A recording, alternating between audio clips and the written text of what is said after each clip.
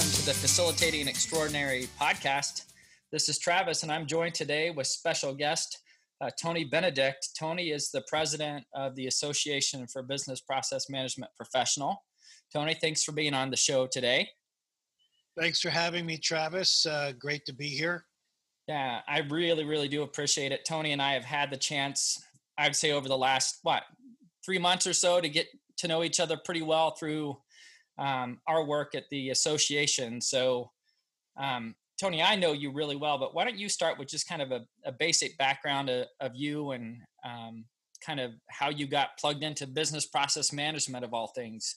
Sure. No, that's a great question. And just of note for both Travis and myself, our participation with ABPMP is actually in addition to our day jobs.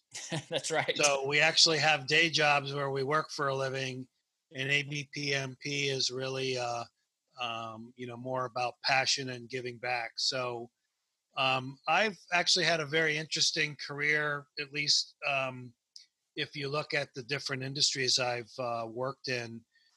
I majored in biology, started my career out in the pharmaceutical industry, went back to grad school, and changed industries and worked for Intel in high tech, then went out into consulting after about 9 years at Intel. Did global business consulting for about 4 years, did international travel, which was fun at that time. And then was recruited into healthcare and worked in healthcare for about 7 years, and then went back out on my own doing strategy and operations and business transformation consulting. And actually, I got involved with ABPMP back in 2003, and I was actually at a BPM conference in San Francisco in 2002.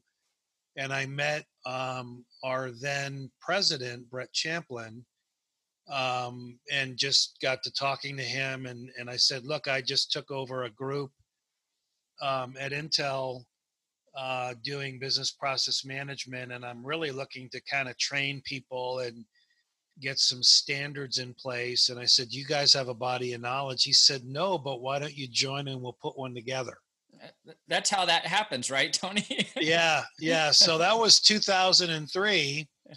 And, we developed version 1. We put it out for feedback, and we launched version 2 in 2009 and went public with it.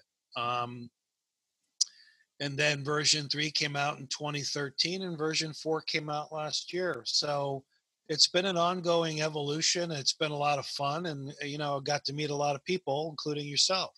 Yeah, that's great, Tony. And that's one thing that I've appreciated about our relationship so far is that, this is an addition to our day job, and hearing about your background and how you've really been plugged into this work from almost the very beginning is so cool, I think. And as I get more engaged in the board, seeing your impact and the group's impact on this kind of body of knowledge, business process management, is just pretty incredible. It's an international organization. I don't know how many people really know that this is an international group that you help lead. It's phenomenal. So some of our listeners, Tony, they hear business process management, and some of them may think they know what that is, but what for someone that's just now getting into this type of work, what is business process management? I don't want to get into the long definition of what it is, but it's really a management discipline that's oriented towards documenting and managing and improving the major cross-functional processes of any company. And people might think of order to cash, procure to pay, request to service, things that directly will impact the customer. But there's also hire to retire, there's forecast to plan, there's a bunch of value streams that are subsets of the larger value chains. And that's really what it's about. and that hasn't changed for the over 30 years that I've been involved in it. And there's a great book called Managing the White Space in Organizations, and a gentleman who actually was a PhD in industrial engineering, Gary Rumler, who passed away, gosh, maybe about 10 years ago. It was his PhD thesis, and he actually ended up publishing it.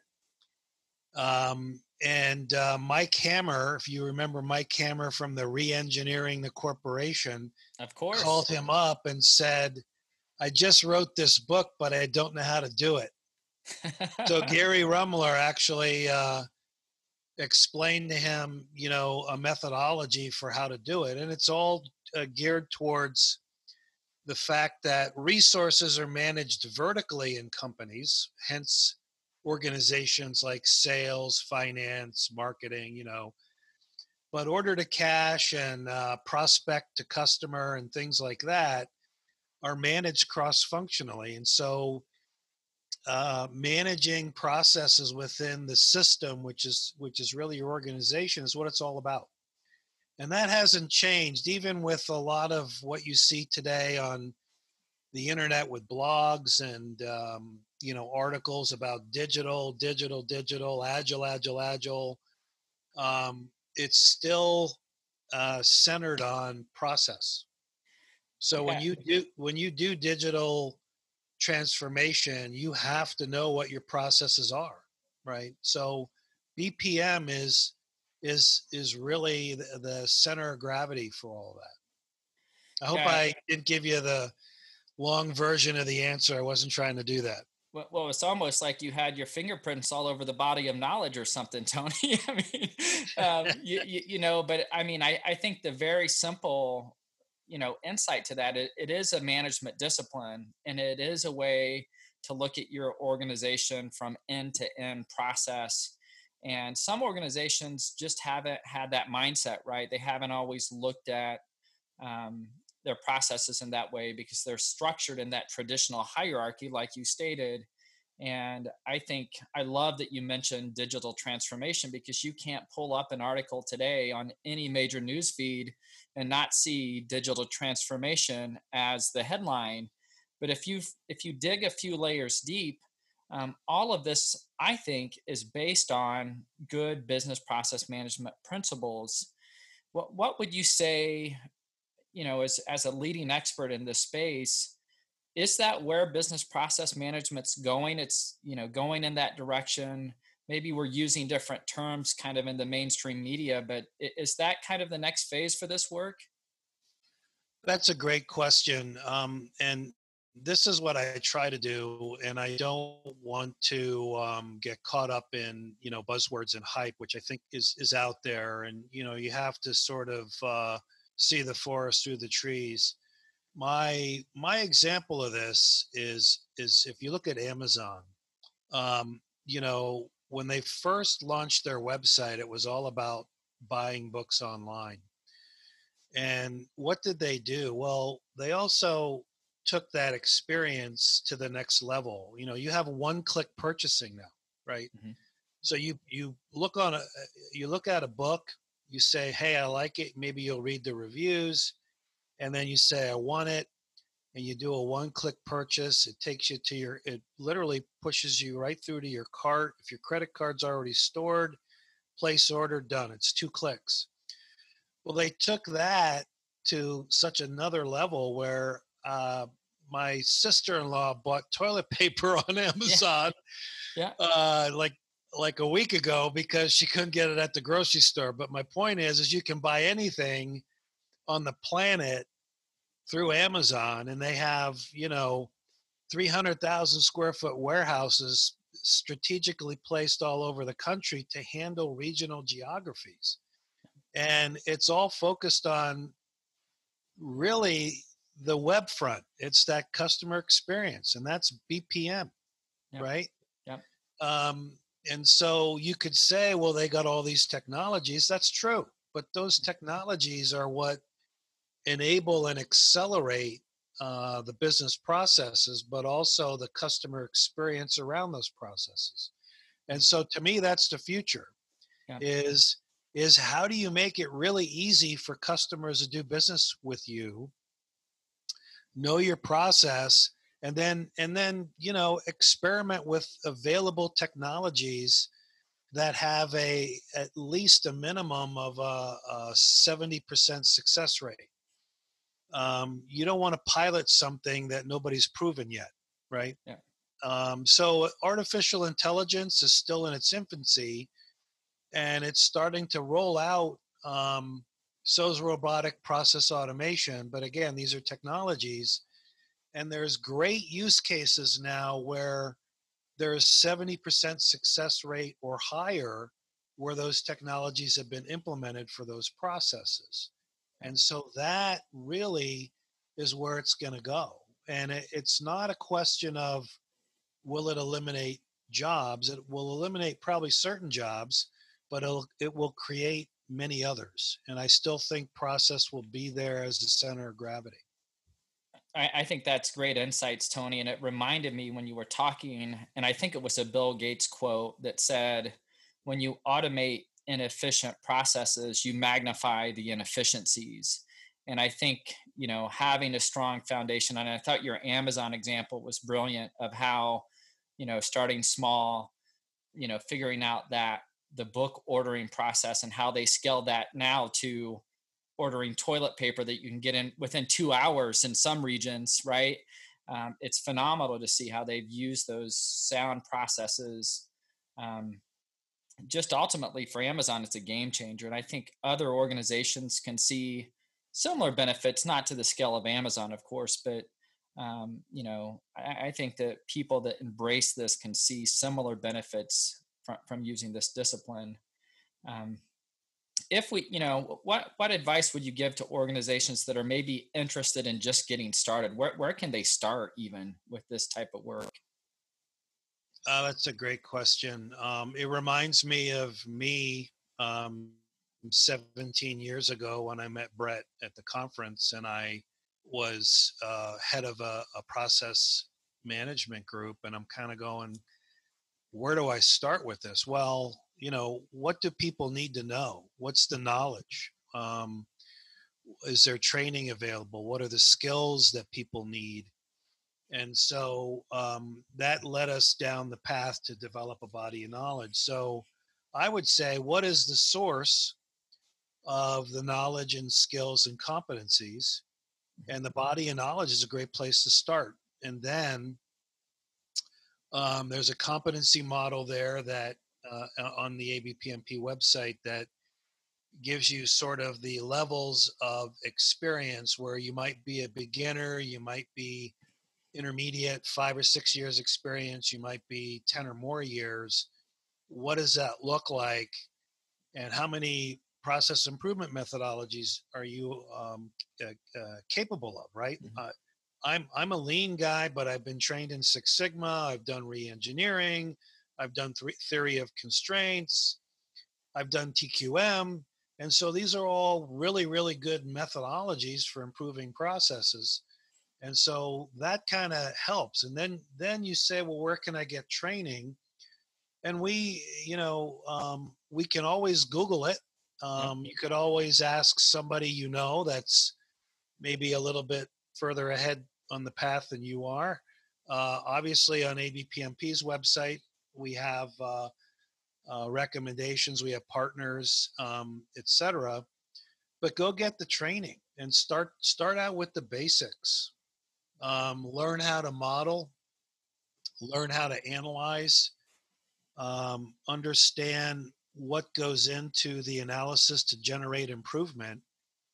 And then once you do improve, you have to implement. And boy, that is huge change management and project management. And by the way, you can go get training on project management and change management. And then once you implement, you just don't walk away and say, I'm done. You have to manage those processes. So who's the owner? How are we going to govern this? What if the market changes? How do we change our process to adapt, right? And so you have those kinds of more strategic discussions that are very customer focused, but they're governance related, right? And so, again, we cover all this in the BOK, but that's a good place to start. It says, here's everything really we think you need to know. Here's best practices. Then it's really up to you to pursue the path of getting training, going out. Honestly, you'll get really good with on the job training. The more you do it, the better you're going to be at it. I think that's 70% of it. Yeah. Um, 10% is probably mentoring and 20% is, getting the knowledge, which is, what I'll call the body of knowledge stuff. But the training part and the on the job training, and more importantly, is 70% of getting good at it. Yeah. I think that's, you almost described the path I took, Tony. And I know you and I have talked about this in the past.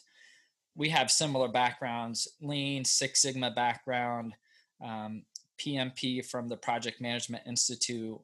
But what I liked about the body of knowledge through the Association of Business Process Management Professional was it was very comprehensive, I thought, of stitching all of those disciplines together. So not only how do you improve processes using Lean, Six Sigma, you know, using good sound project management to help execute, but it also talked about process owners. And I thought, for me, it kind of connected a lot of dots, that I think some organizations are really strong at doing process improvement, but you'll hear things like, we're not great at sustaining that work. And then you start digging a little deeper, and that's where you find out that there's not a really good process owner in place. And you use that term in certain organizations, and you're going to get a lot of different definitions of what that is and what that means. I thought the body of knowledge did a great job of just kind of setting the standard for that. So I think your recommendation of, getting on the ABPMP website, um, reading the BOK, and considering a certification is a great path ahead. And you do learn a lot on the job training, though. Like you said, 70% of this work is just, you've got to get your hands dirty with this stuff to really get an appreciation of that. So thanks for that insight. Um, we just talked about the association a little bit, and I know you've served as the president. Why don't you maybe spend a little bit talking about ABPMP, and maybe give us an overview of that organization? Sure. It was actually officially founded in 2003, and I was sort of co-opted to joining the board at that particular time. Sorry, my wife just popped in. It's all right. um, and at the time we were more just of a membership driven association. All of us were practitioners. About 50% of us were business, 50% of us were IT people. And then this whole body of knowledge thing came about. And it was like, look, there's a lot of really good stuff out there, but what's core to this discipline? And so that's when we went down that path. And then we said, look, as a association, we should kind of mirror what Project Management Institute did. Get a body of knowledge, develop a certification, and then really be the certifying body. And so that was sort of where we were focused initially. And then we got it launched, and then we said, oh my God, this is a global thing. I became president in 2009 and decided at that time that we should probably go global with this. And so we literally are on every continent now. We have quite a broad audience. Sometimes it's challenging. I mean, I have met with every chapter on every continent as president, and sometimes it's early in the morning, sometimes it's late at night to talk to people in China or Australia or India or Brazil or wherever it may be. And then we kind of evolved and started doing local language versions of the BOK. We're doing local language versions of the exam. to broaden the audience so that people who want to learn this can learn it. And if English is not their first language, which outside the U.S. that's fairly common, we need to enable them to acquire the knowledge, skills, and competencies in their local language, and then they'll be a practitioner that can evangelize BPM in their country, which is really pretty cool. And so we've evolved. We have 2 certifications now. We're working on our third. Again, I've been a volunteer. I've been doing this 17 years only because I'm passionate about it. Um, and we've grown tremendously in the world in terms of our exposure. There's places where people know us, and we're not even allowed to do business in those countries. Like, for example, Iran. We had a guy just got his PhD in industrial engineering, reached out to us, and we gave him what we could because they're on the OFAC list, right? Which is countries you can't do business with outside of the U.S. Um, and he's still out there, which is just amazing. I mean, countries like Nigeria, another OFAC country. But we have Queensland, Australia. We've got folks in Japan and China. China's obviously has its challenges in light of forget about the coronavirus. It's just doing business in China is very different than doing business in, for example, Germany. Right? Germany is a very open country. China is not. So, I've learned a lot just really engaging with countries outside the U.S., and also that there are local language differences in terms of practices and terminology in other countries, which has been very enlightening for me. So that's how we've evolved over the years. Fundamental to what we've always done is the body of knowledge and the certifications. That hasn't changed. But we're evolving the exams and we're evolving the body of knowledge. Version 4 is a huge improvement over version 3, and we really set the foundation to integrate what I would call the newer technologies into the practice of BPM. So things like artificial intelligence, machine learning, robotic process automation. We define what we believe is digital transformation because there's a lot of every blog, every article sort of tells you what their definition is, but we've cited our sources, whereas these other ones really just define it themselves without citing a source. So we've done quite a bit. I mean, obviously it keeps evolving and it's pretty exciting. And we're really, I would say, where we're going is we want to draw in more, for lack of a better way to describe it, youth. We want younger people. So you just graduated from college and you are very process oriented and you want to know what the opportunities are. Well, look at what we offer. We have an entry level certification. So bringing in youth is important because they are the future. They're the future of this organization. Yeah. So that's all great, Tony. And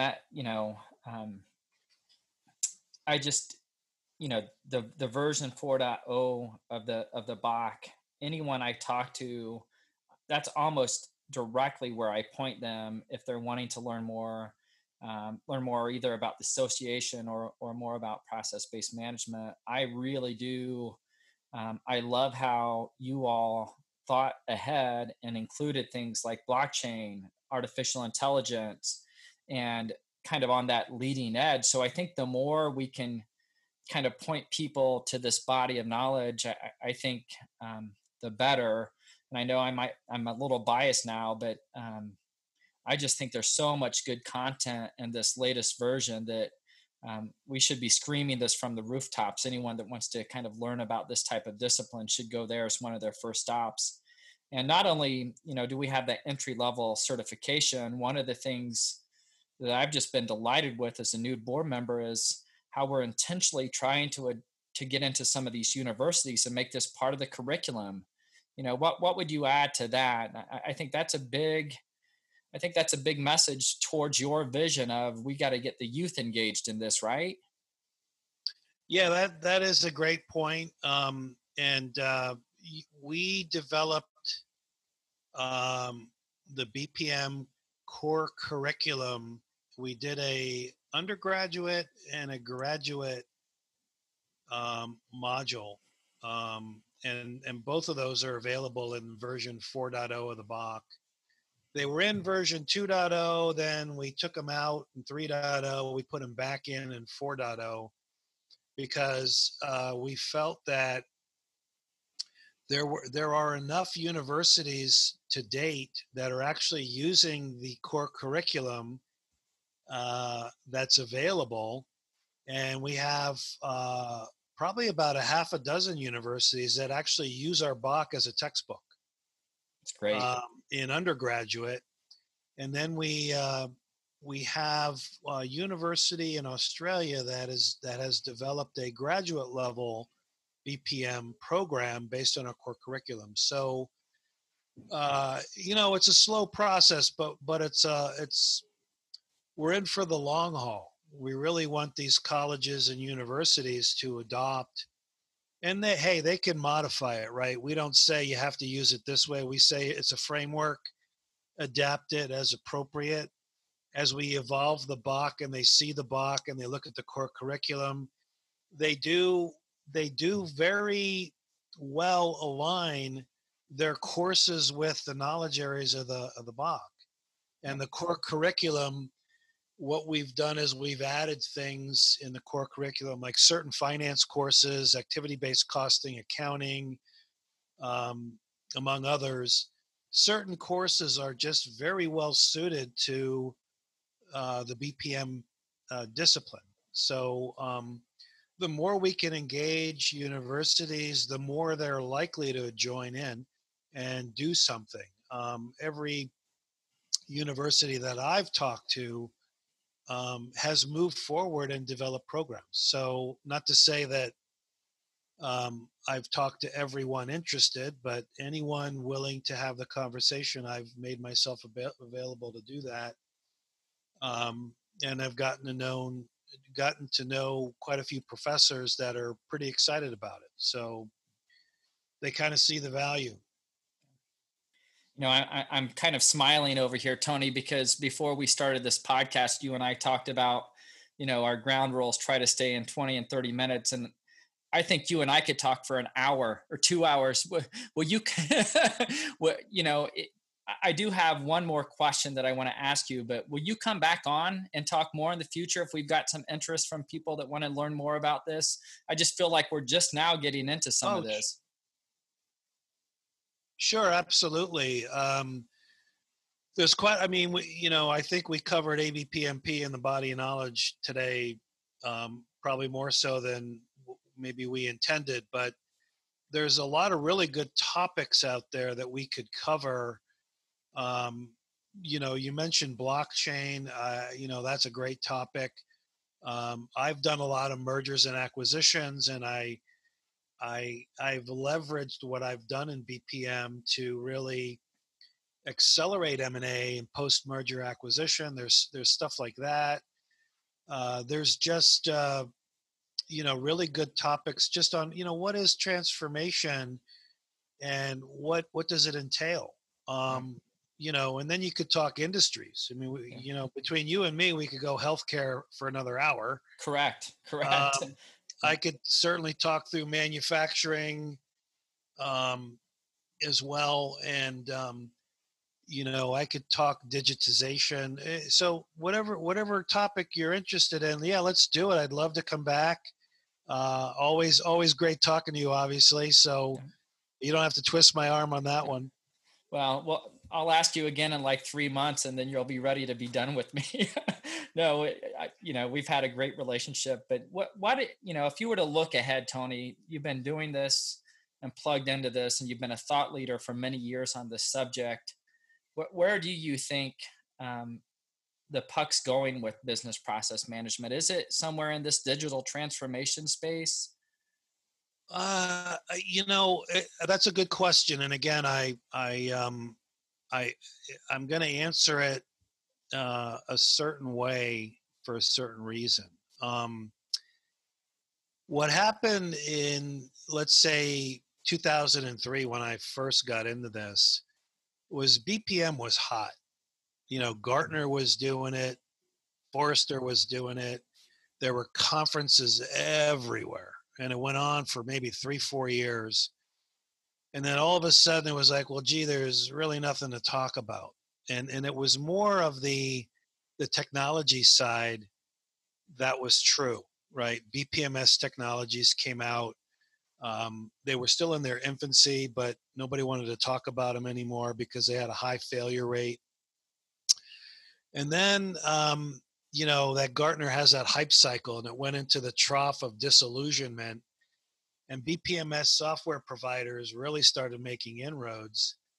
And now all of a sudden, some of these newer technologies are being incorporated into these platforms. And so what happened early on was BPMS platforms were more of, I heard somebody call them topware, meaning if you have an ERP system, the BPMS system would sit on top of that. And so I think there was a lot of truth to that. Now, the way the platforms have evolved, they've evolved into enterprise level platforms like ERP systems, like CRM systems, and SCM, supply chain management and customer relation management systems.